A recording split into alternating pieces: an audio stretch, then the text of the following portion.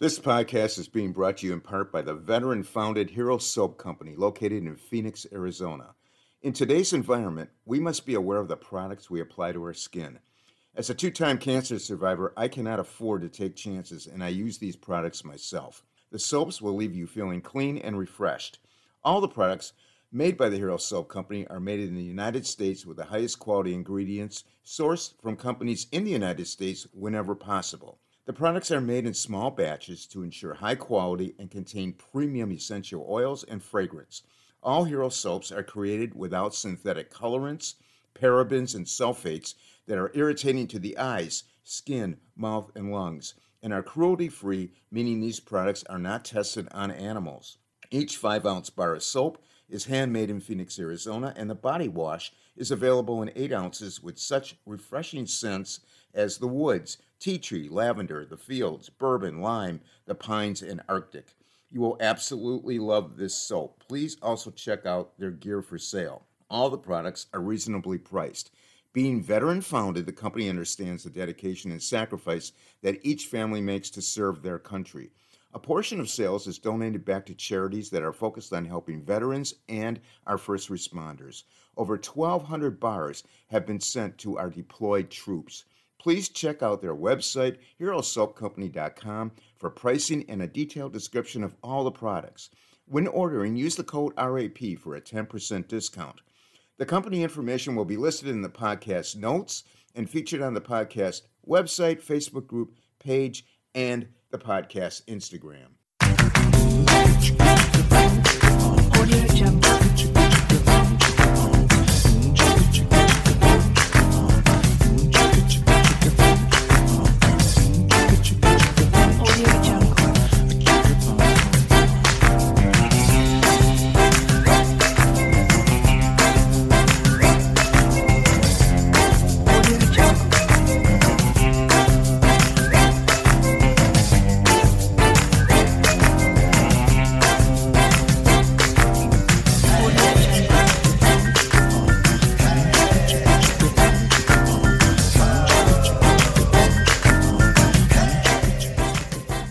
Welcome, everyone. It's a Wrap with Rap. I'm your host, Ron Rappaport.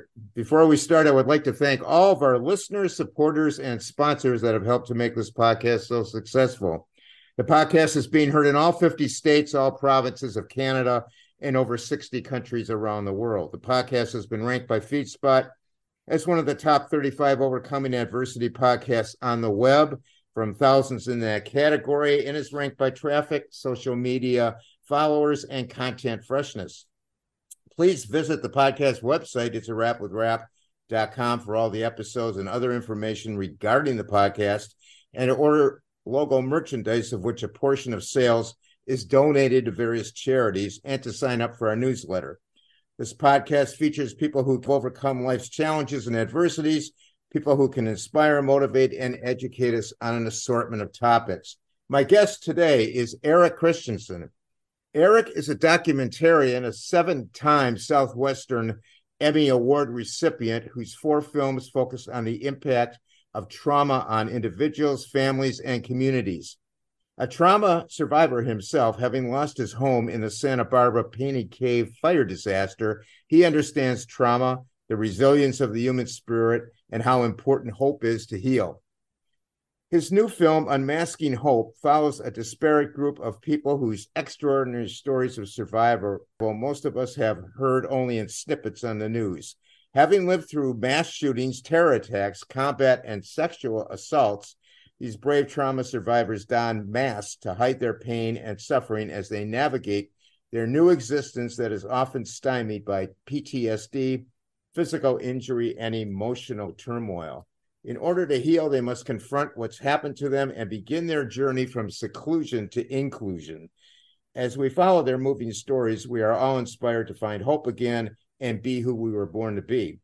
NYU's Dr. Arya Shalev, one of the world's foremost experts on trauma, said, Eric is one of the very few who associate trauma with renewed hope, and this comes from his true understanding of the topic, his careful listening to trauma victims, and his true belief that things can change for them. By spotlighting these survivors and their journeys, Eric has been able to help unify a variety of audiences around the power of hope and educate the general population about the complexities of trauma. Eric has also produced for major networks, including Discovery, TLC, PBS, MTV, and an IMAX film. Welcome, Eric, to the podcast. Thank you, Ron. I'm very excited. I'm excited to get this back and forth going, and that's quite a rolling. So Well, thank yeah. you Well, so much. you've got a lot of, as we say, accolades. We had to get them all in. Tell us a little bit about yourself growing up and what sparked your interest in filmmaking. You know, gosh, I don't really recall exactly what sparked my interest. I do recall having this dates me, a regular 8 camera, not a Super 8 camera.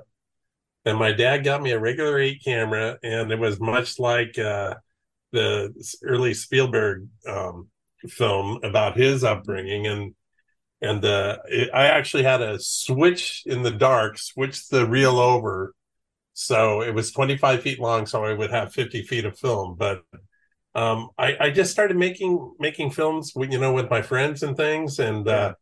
at 8 years old, I made my first film that had a script, and I honestly recall as a youngster making these films and knowing I had some sort of message, but I wasn't sure what message.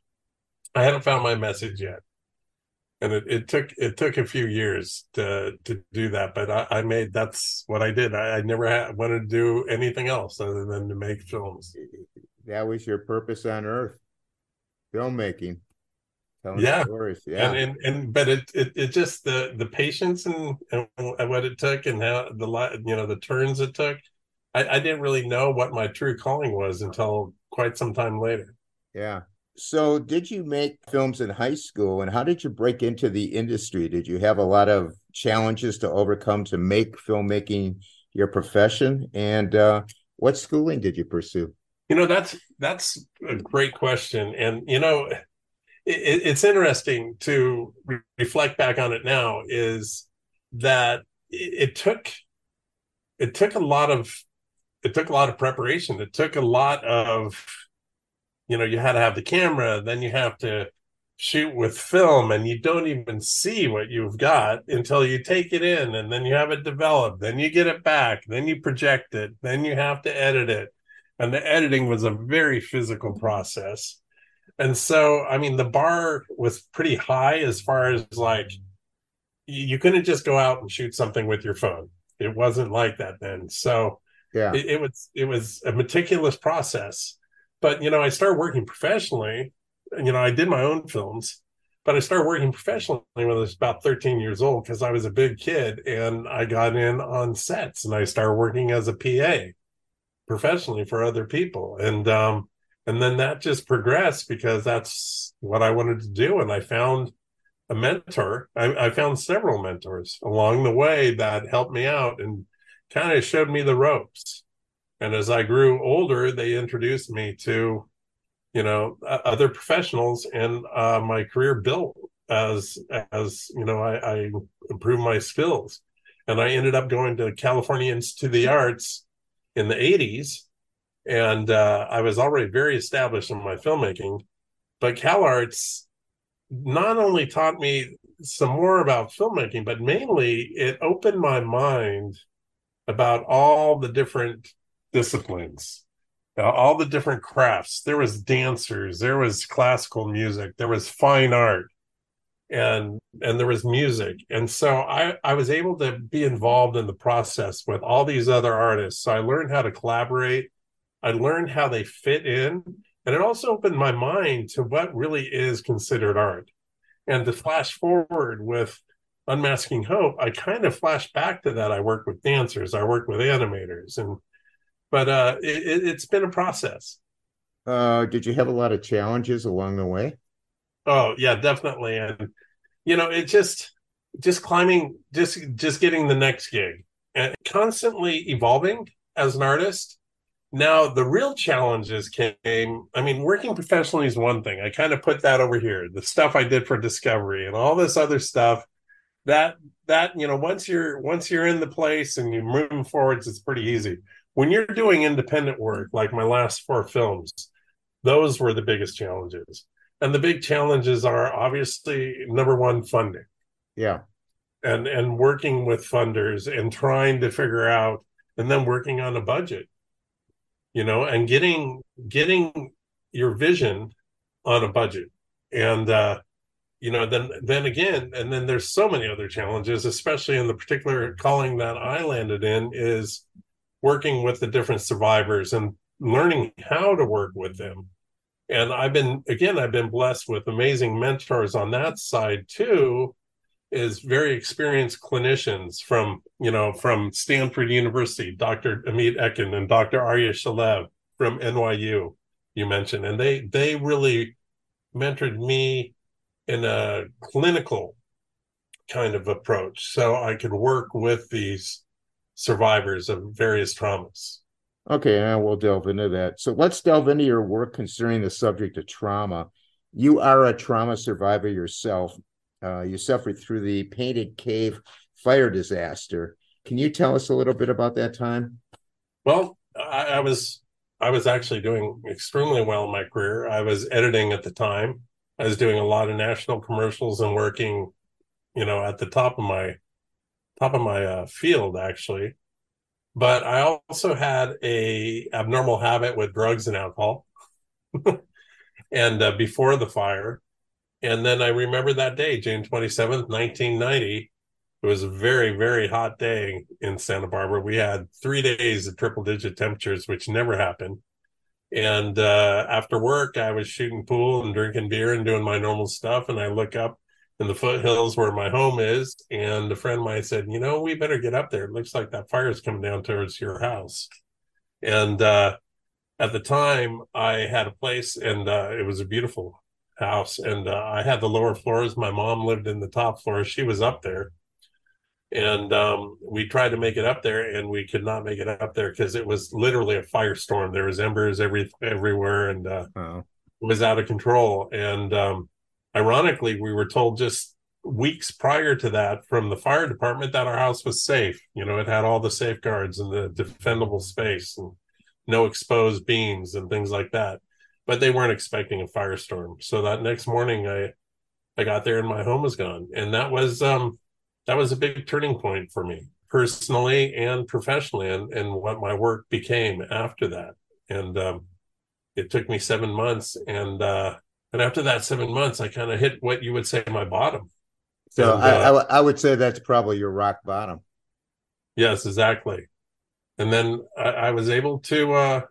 The woman that's my wife now gave me this gentleman's card, Don R. And I went to go see this gentleman, and I ended up in an outpatient, but more importantly, I ended up going to a group um, that had other people like me, but they were recovered.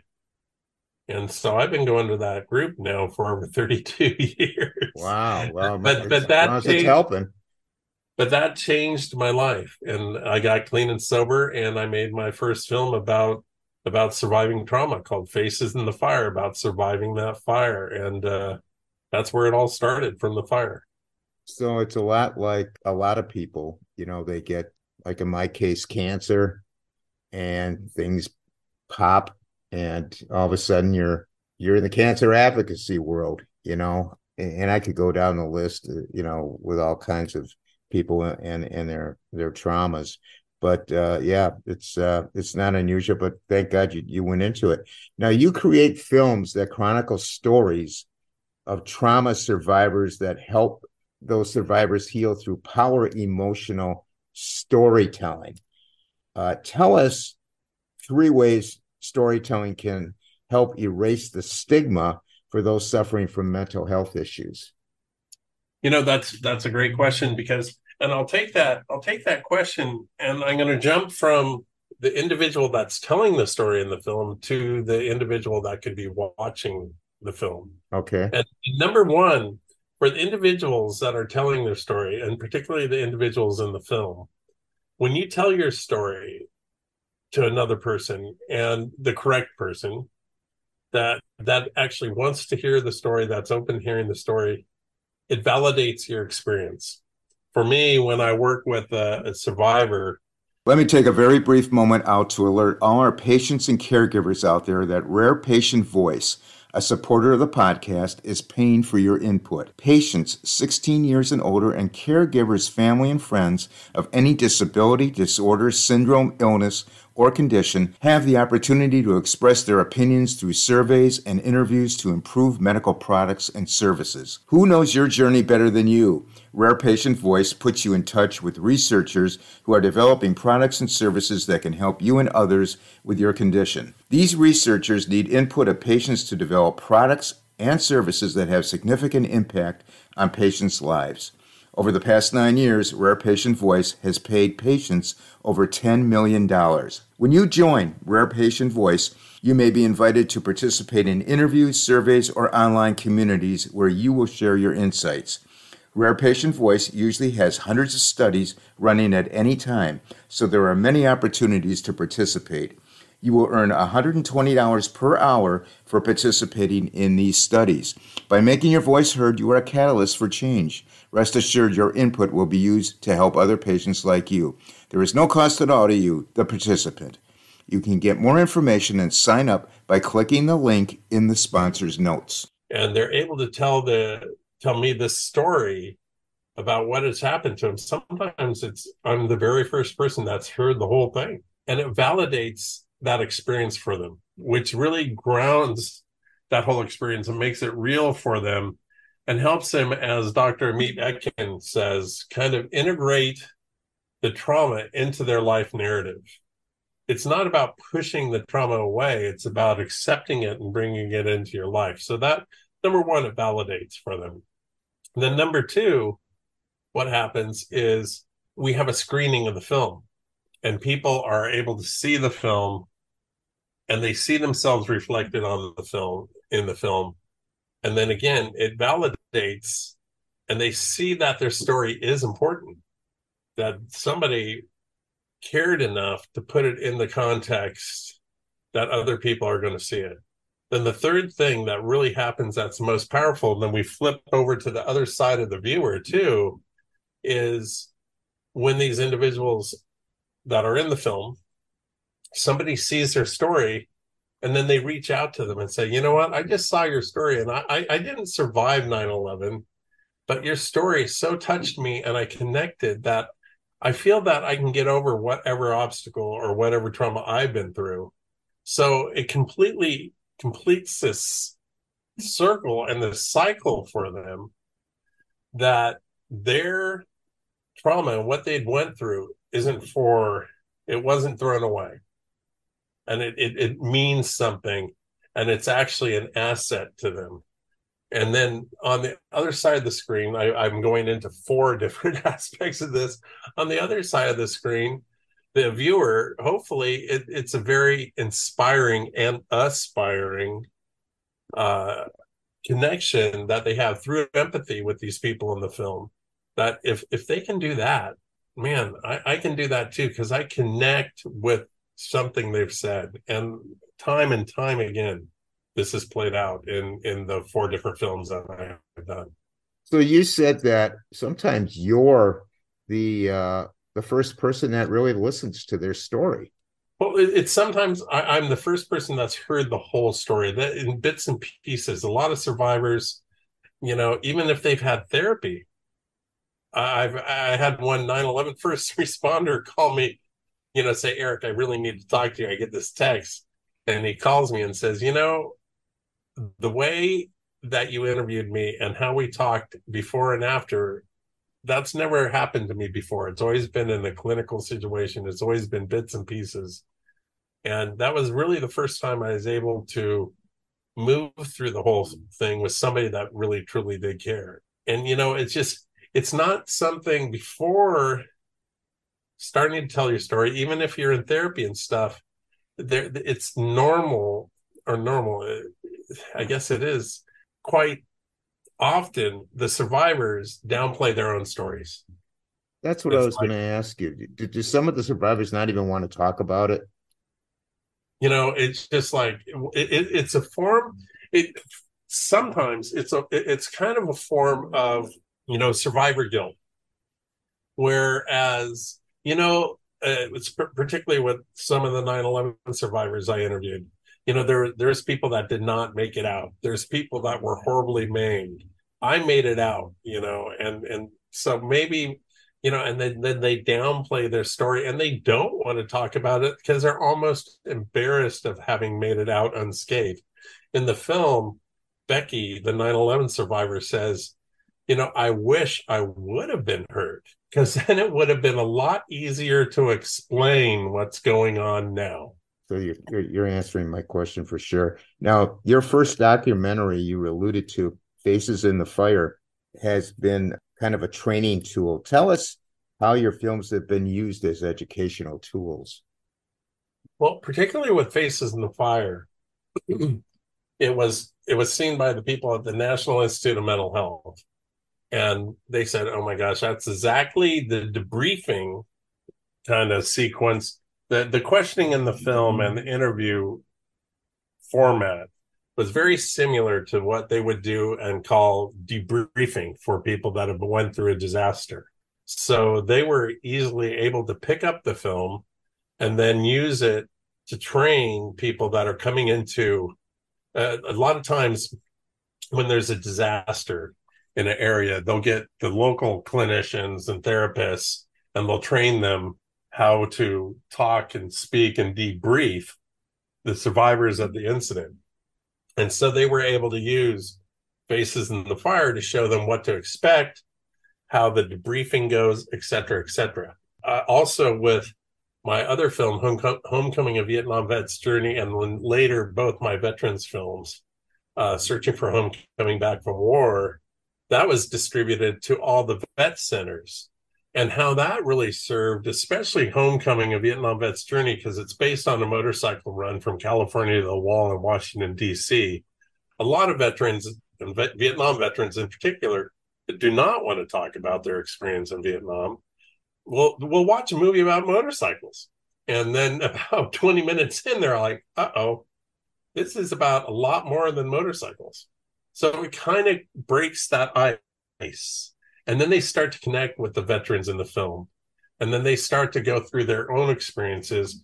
And then, ideally, and that's why we do outreach and team with outside organizations, ideally after the ice is broken, I guess you would say, and those feelings start to come up, they can reach out and work with a therapist or somebody or another veteran that's a little bit ahead of them in the healing. And that's how that... The podcast welcomes the Edge Coffee Company as a supporter and sponsor.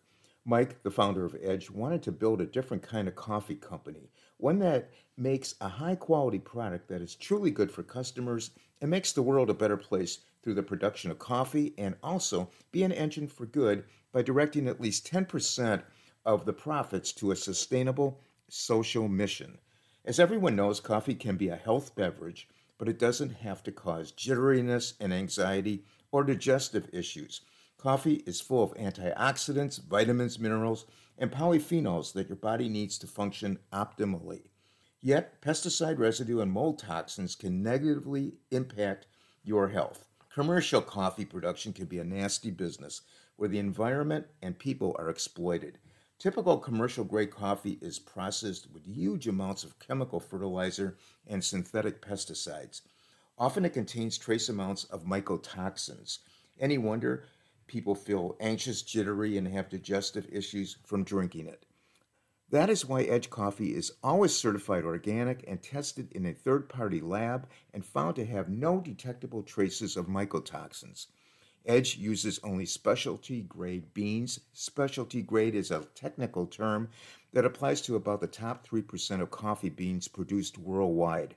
Not only do these beans taste the best, they are also the healthiest. 10% of Edge Coffee's profits fund interest-free loans to entrepreneurs in Peru.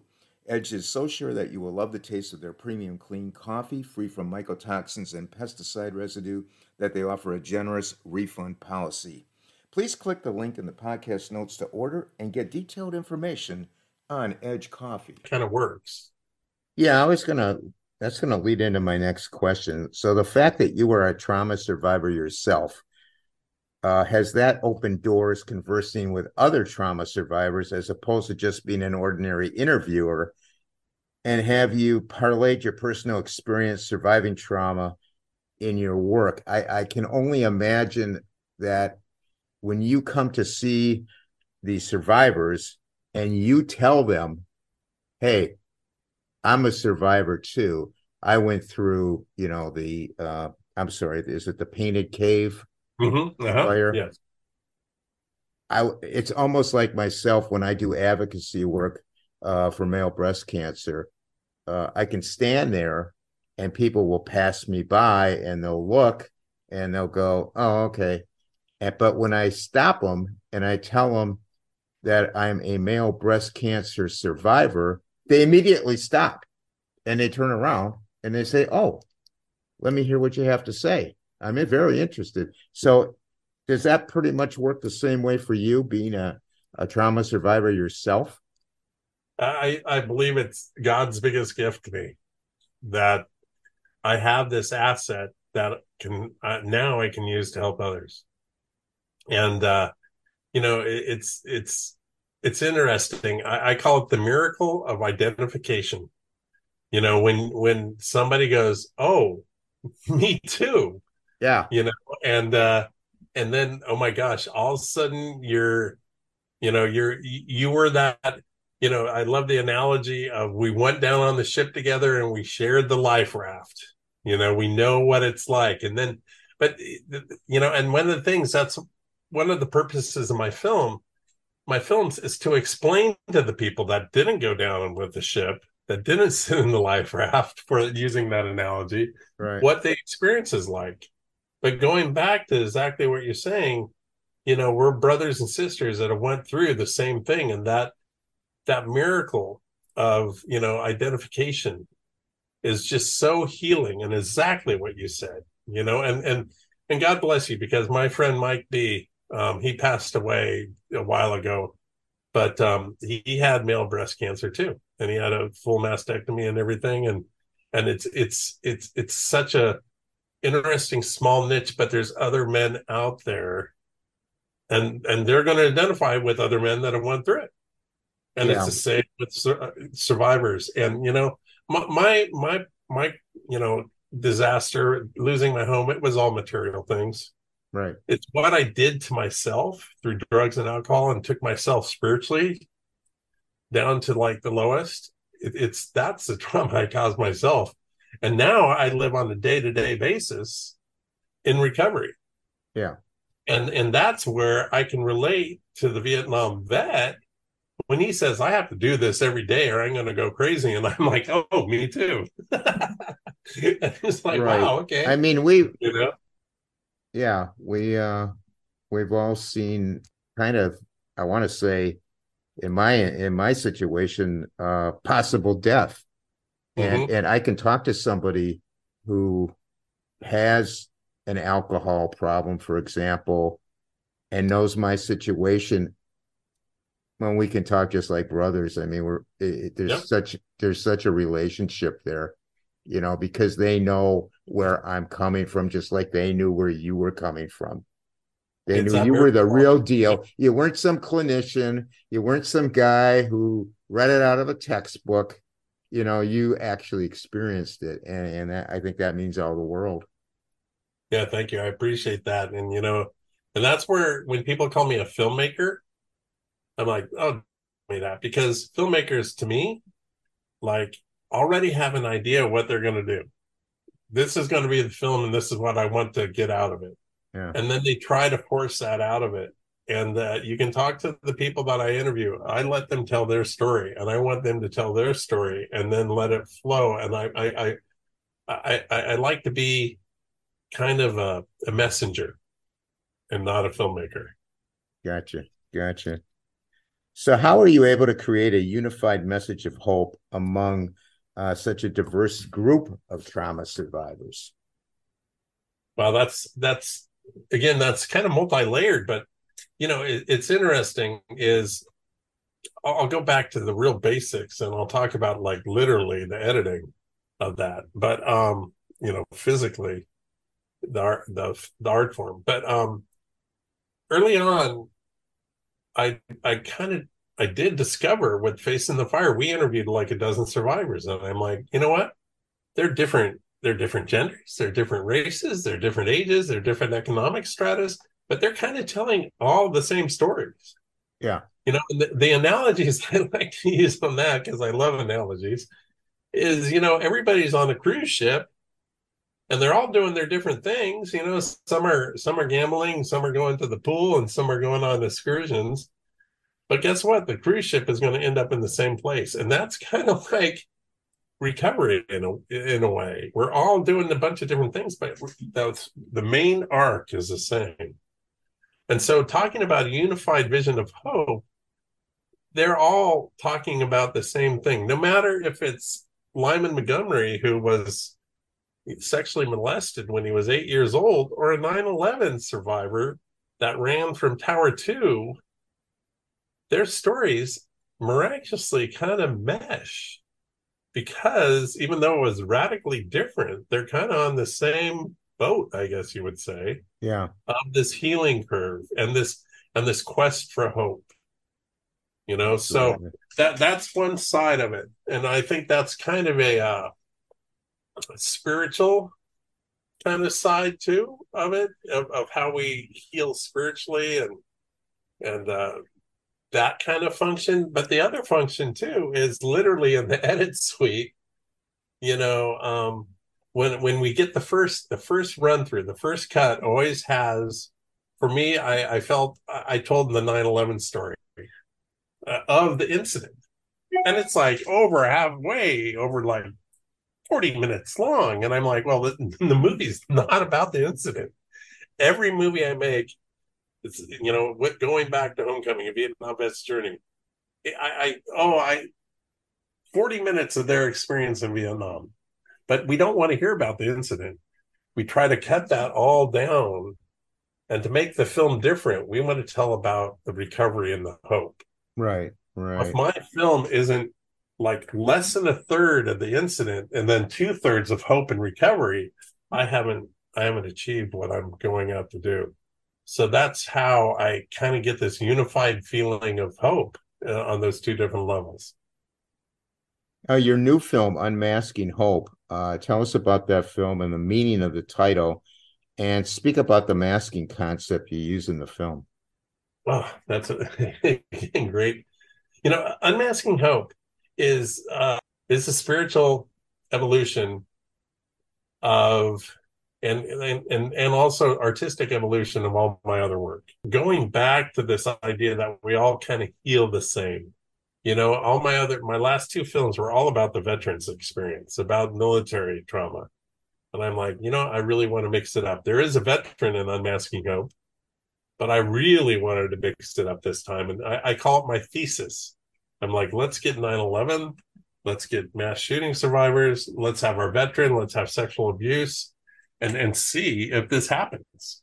That was kind of the thesis of the whole film. And going to the idea of the title, Unmasking Hope. I'll answer your last question first, I guess. Is the concept of masking is in clinically they call it a persona that when we go through an incident, we put this persona on, and it's just like it covers us up. It works. It actually works for a while, and it's a function, for us as survival. For the mom that's went through something terrible, she has to put on that persona of the mom that's going to get things done and get the kid out the door and get their lunch done and everything. And they put that mask on just to get it done. But it's when that The podcast is so happy and proud to have Blue Sky CBD as one of our sponsors and supporters. At Blue Sky CBD, they know that the highest quality CBD starts from the seed. Blue Sky partners with sustainable, responsible farms for superior hemp plants to extract their CBD and other healthful phytonutrients. Each of Blue Sky's products contain high concentrations of CBD for maximum impact, and Blue Sky offers some of the lowest cost per milligram CBD on the market. All Blue Sky's products are THC free and are tested by a third-party laboratory for potency and purity. All this has made Blue Sky one of the only brands trusted by healthcare professionals across the United States. As the demand for CBD and its therapeutic potential have grown rapidly worldwide, it's difficult to know which products you can trust. At Blue Sky CBD, they don't just sell their products, they use their products. Blue Sky CBD proudly shares testimonials of their loved ones who use these products. Blue Sky CBD guarantees the potency and purity of each and every product they sell. Blue Sky tests their products 3 times.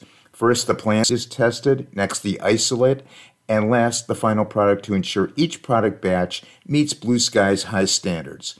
A copy of the certificate of analysis is linked below each product description online.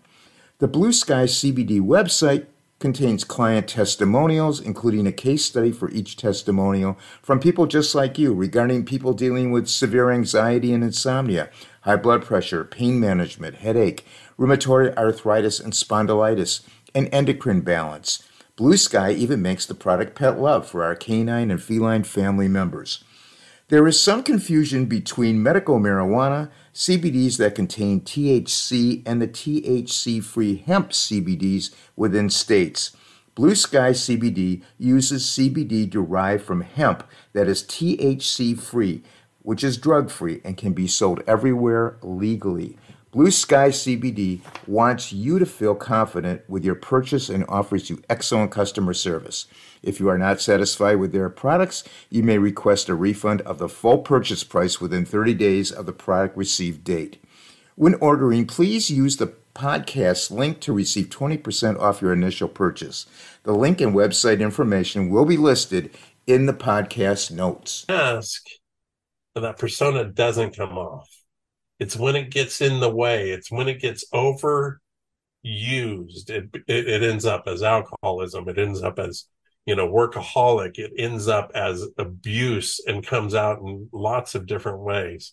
So it's about losing that mask, starting to heal, going back to what we're talking about, rebuilding our narrative, talking about our story, understanding with honesty what happened to us. That starts to take that mask away. And I'd like to say, we go back to who we were. We don't necessarily go back to who we were, but hopefully we go back to a new, better version of ourselves once we lose that mask. And that's Unmasking Hope. So why do you think your new film, Unmasking Hope, is so important in today's world? And why chronicling stories of trauma survivors is so important right now? I think there's like 2 levels to that. Is one thing, I think we're in a crisis of empathy. I think everything has gotten crushed down by social media into 30-second bites. We don't have enough time to be empathetic. We have to make up our mind about an issue in 30 seconds or less.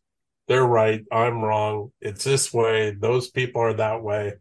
It's just, empathy takes time, and empathy makes us vulnerable, because true empathy, and not just sympathy, true empathy is trying to understand the other individual and their situation and their emotional situation. And that's really tough with all the issues right now. Nothing beats face to face. And that's why I try to put a face on all these things so people can see, people can understand. And so hopefully it promotes empathy. And that's one part of Unmasking Hope. The other part is that right now there is so much talk about trauma. There's so much, but hardly anybody's talking about the hope. It's just like, everything is, well, this caused me trauma, this traumatized me, and now perhaps I need medication, or perhaps I need this and this. And I want to try to tell a story of hope on the other side, and try to flood the market, if I ever could, with the idea of hope and recovery, instead of dwelling on the problem. Just much like my editing is. I gotta cut the incident down and stop dwelling on where the towers fell and how dramatic it was, and just get to the hope on the other side and how we're healing after. after the disaster. So that's We, my feeling. you talked about empathy, and I always try to give hope on the podcast and in our Facebook group and things like that. And I always tell people, you have to have empathy. You don't know what that person standing or sitting next to you is going through. You have no Mm-hmm. idea. I mean, that person could be way down in the dumps and just trying to make it through the day. And, it just leads to kindness as well. And that's just something I think is lacking right now. It just is. And it just it comes down to love and tolerance, and it's just not it just with all these issues, if we could actually look the issue in the eye, which is quite sometimes another human, and sit with them, I think our minds would change about everything. Yeah, I In agree. absentia, when we're sitting by ourselves reading blips on social media, man, it's easy to get our mind going and that hate going.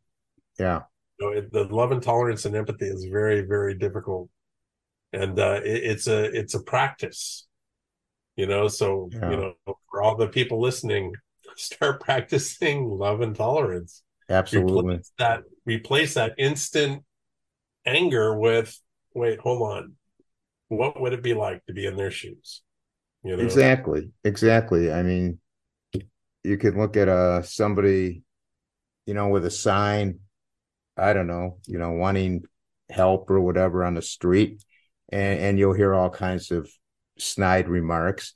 And I'll say, hey, well, you don't know what that person, what he does, where he came from, where she came from, you know, back off and, Mm-hmm. have some empathy.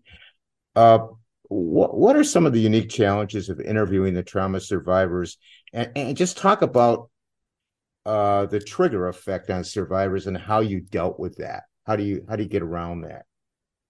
That is a big issue, and one of the I'm very, very careful about who's on the crew. Um, that the energy is right, for lack of a better word, in the space that we're working in. I also pre-interview and spend a lot of time. A lot of these people become friends of mine. For example, Molly, who actually went through two mass shootings.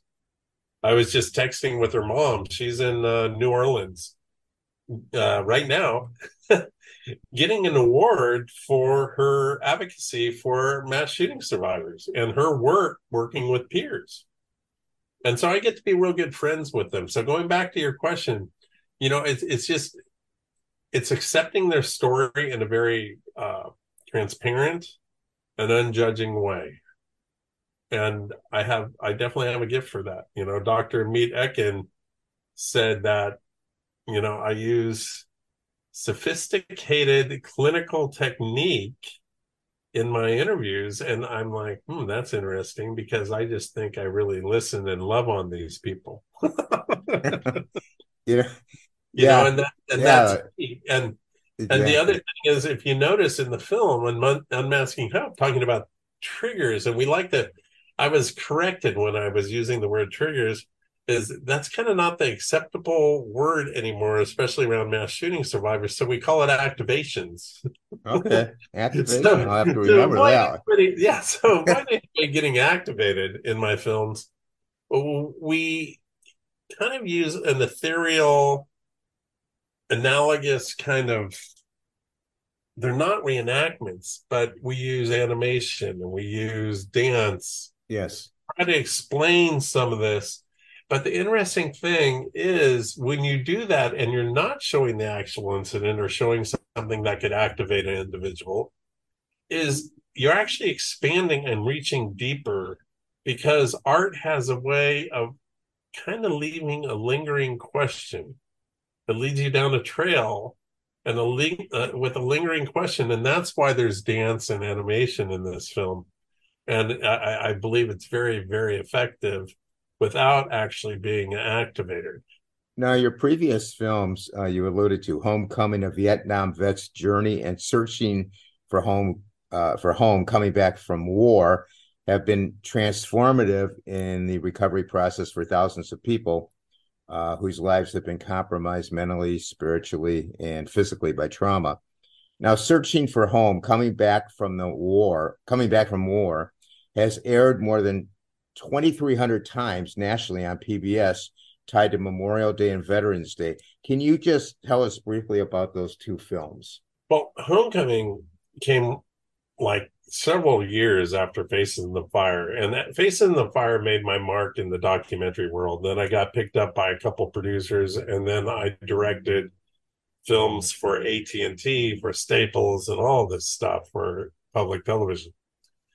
And but nothing was really kind of satisfying because it wasn't the core that I do. But people are like, "Oh, do that warm fuzzy thing that you did with," and so Homecoming kind of walked right into my lap when a good friend of mine in a men's group mentioned that his mom had passed away and he had a lot of stuff coming up, and he is a Vietnam vet, and he was thinking of going on this motorcycle pilgrimage is what he called it. And in like about a month later, I was on that run with him with a small crew documenting 5 different Vietnam vets going across the United States, getting the welcome home they never got, at that time, 25 to 30 years ago. Now it's even longer. So that's how that kind of happened. And then that's when I really found my footing on public television. And then it was several years later when we had started having new conflicts in the Middle East. I was approached by Dr. Jeremy Crosby, who was working at the Walter Mondale VA in Kansas. And he said, "It's time that you do another film." And so I mixed it up then even more and tried to progress, and had veterans of all different wars and generations talking about their assimilation back into society after wartime. And that ended up being Searching for Home, coming back from war, ended up being a very successful film. As we said, it's probably over 2,500 showings now, and I think it is still on public television. But also, our distributor Gravitas has Searching for Home, coming back from war, and it's free on YouTube right now through Gravitas, and so you could watch that film there. Okay. But it was very successful, and it was there again. It was used by vet centers all over the United States, and it still is, to work with some of these veterans. Now, through your vast experience, Eric, dealing with trauma, please tell us 3 ways to detect someone who might be suffering from a mental health disorder, and one of the most powerful message you can give them to help. Gosh, 3 signs. They all kind of come back to one thing: is isolation. And that's like one of the biggest red flags for somebody, is when they have a change, and they all kind of roll in and end up with isolation. A radical change in behaviors, things that they used to like to do and stuff. They're not coming out and joining you anymore. They're not the same person. And then, then again, that's 1, 2 right there. And then isolation. And isolation is a killer. And so to jump to, the last part of that question is, one of the best things is to be a good ear, to be somebody that truly doesn't just hear, but they listen with their heart. And sometimes this drives me crazy. And I'll just tell you this. When you go into the hospital and you see somebody that's gravely ill, and you sit down with them, you don't ask, "What's wrong?" Right. You just you end up holding space, and you can talk about anything, talk about football, talk about whatever. And then if you are there with the right intention and you create this space, then they'll be able to talk. It's sometimes that intentional, I'm going to help them out and say something. That isn't the way to actually go about it. When your friend's hurting, it's the best thing is just to be there. And then when the time is right, they'll start to talk about it, and then do not judge and just take it in. And if you've had any experience yourself similar to it, then maybe you can comment, but don't offer advice if you don't know. Don't go there. Just say, "I'm hearing you," and write it out with them. And I call that holding space. And, Good advice. It's one of the best ways to do it, because it drives me crazy when people, a good friend of mine and my mentor was passing away in the hospital. And this guy comes in. I was just sitting there with John, and John was starting to talk to me and everything. And a good friend of mine, not, or, but this guy comes in. John, what's wrong with you? And they think it helps him. You know what? He'll tell you when the time is, and he doesn't want to run through it again. So it goes back to the survivor. They'll tell you their story if they want to, but be there and be available with your heart and your energy. Yeah, absolutely. Eric, where can the films be obtained? As I said, searching for home, coming back from war. I'm very excited that, it's been out for almost 8 years now, but it's still very viable. That's on YouTube. So searching for home, coming back from war, you can just Google it, and it is on YouTube. Gravitas, my distributor, has done a great job getting it out there. Homecoming and Faces in the Fire is a little bit harder to find on YouTube, but you can. But my latest film, Unmasking Hope, is available on. It's actually showing in New Orleans on PBS this month. But for most people, download the PBS app, Passport app, or the PBS app, just like you would Netflix, onto your smart TV, your tablet, and then put in Unmasking Hope. Oh, And okay. it's streaming on the PBS app, and it's super easy. It looks great on the app. And guess what? It's different than downloading Netflix on your smart TV, because like 3 months later, your wife isn't going to go, hey, it's $7.99. What are we paying for? We haven't watched this. PBS is free. Exactly. Exactly. And there's other great content on PBS too. There's Yeah. great content. Okay, so everybody out there, load that PBS app up. Any new projects in the works? That's a great question. Being a grandpa, is that a Huh? project? Yeah, You know, that's a project. you asked about the challenge and things. And I'm not old. I'm paddleboarding. I'm getting back into surfing. I'm doing everything. I'm diving in the Pacific every day. But honestly, I don't. My Unmasking Hope took 4 years. Searching for Home, coming back for war, it took 8 years. So I don't really, God has something probably planned for me, but right now he had me and my wife being a grandma and grandpa, and making a little bit, a bit more money, because doing my second job, because documentary is not a huge economic leverage there. So, but yeah, mainly just being with my family and moving forwards, because after 4 films in the last 30 years, I think that's pretty good. Yeah, I mean, people probably have this idea that you just, get your camera out and you shoot and bam, bam, bam, there it is, no big deal. I mean, they think probably putting on a podcast, you talk to somebody, and it's a little more involved than that. That when my film Searching for Home, coming back from war, came out, our distributor did a great job, and we were on iTunes, and on Veterans Day we were on the front page of iTunes, and the movies and stuff. A friend of mine is like, and he's even in the industry, he goes, you going to buy a new car with those residuals? And I'm like, no, I'm going to probably pay for the website and to keep this thing alive with the residuals. And if I have any extra money, it's going to go back into keeping this thing alive. So, Yeah, exactly. Exactly. Where can people contact you? Actually, if ecproductions.com, you can go there, and there's all sorts of different ways to contact me, and unmaskinghopethemovie.com. Also, Unmasking Hope on Instagram and Facebook too. So Okay, so it's I'm EC. not a big social media person. Okay, ecproductions.com. Yeah, that's all my work. Okay.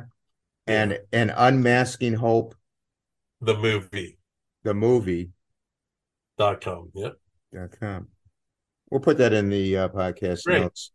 Okay, I want to thank you so much, Eric, for being on the podcast and educating us on all this terrific work you have done and are doing to help trauma survivors. Your lifelong commitment to creating films and that help people heal through powerful emotional storytelling is definitely a godsend. And any new stuff coming out or whatever, we'd love to have you back on the podcast. Well, thank you. I appreciate it, Ron. And, for your viewers, give Unmasking Hope a watch on your PBS app and share it with other people. And then give me a shout out. I want to hear what you think. Absolutely. I saw the film and it's just awesome. So everybody who's listening to this, get out there and give it a view. Comments and suggestions for the podcast, you can email me at itsarapwithrap@gmail.com. Our website is itsarapwithrap.com. Our Facebook group, we have a couple thousand people in there now. It's a Rap with Rap. Instagram, It's a Rap with Rap podcast. We're on Twitter at Rapper, WRAPPER 130. All the episodes are on YouTube. So they're on YouTube at It's a Rap with Rap, the podcast uncut. Want to thank everyone for listening. Please stay safe. And for now, it's a wrap.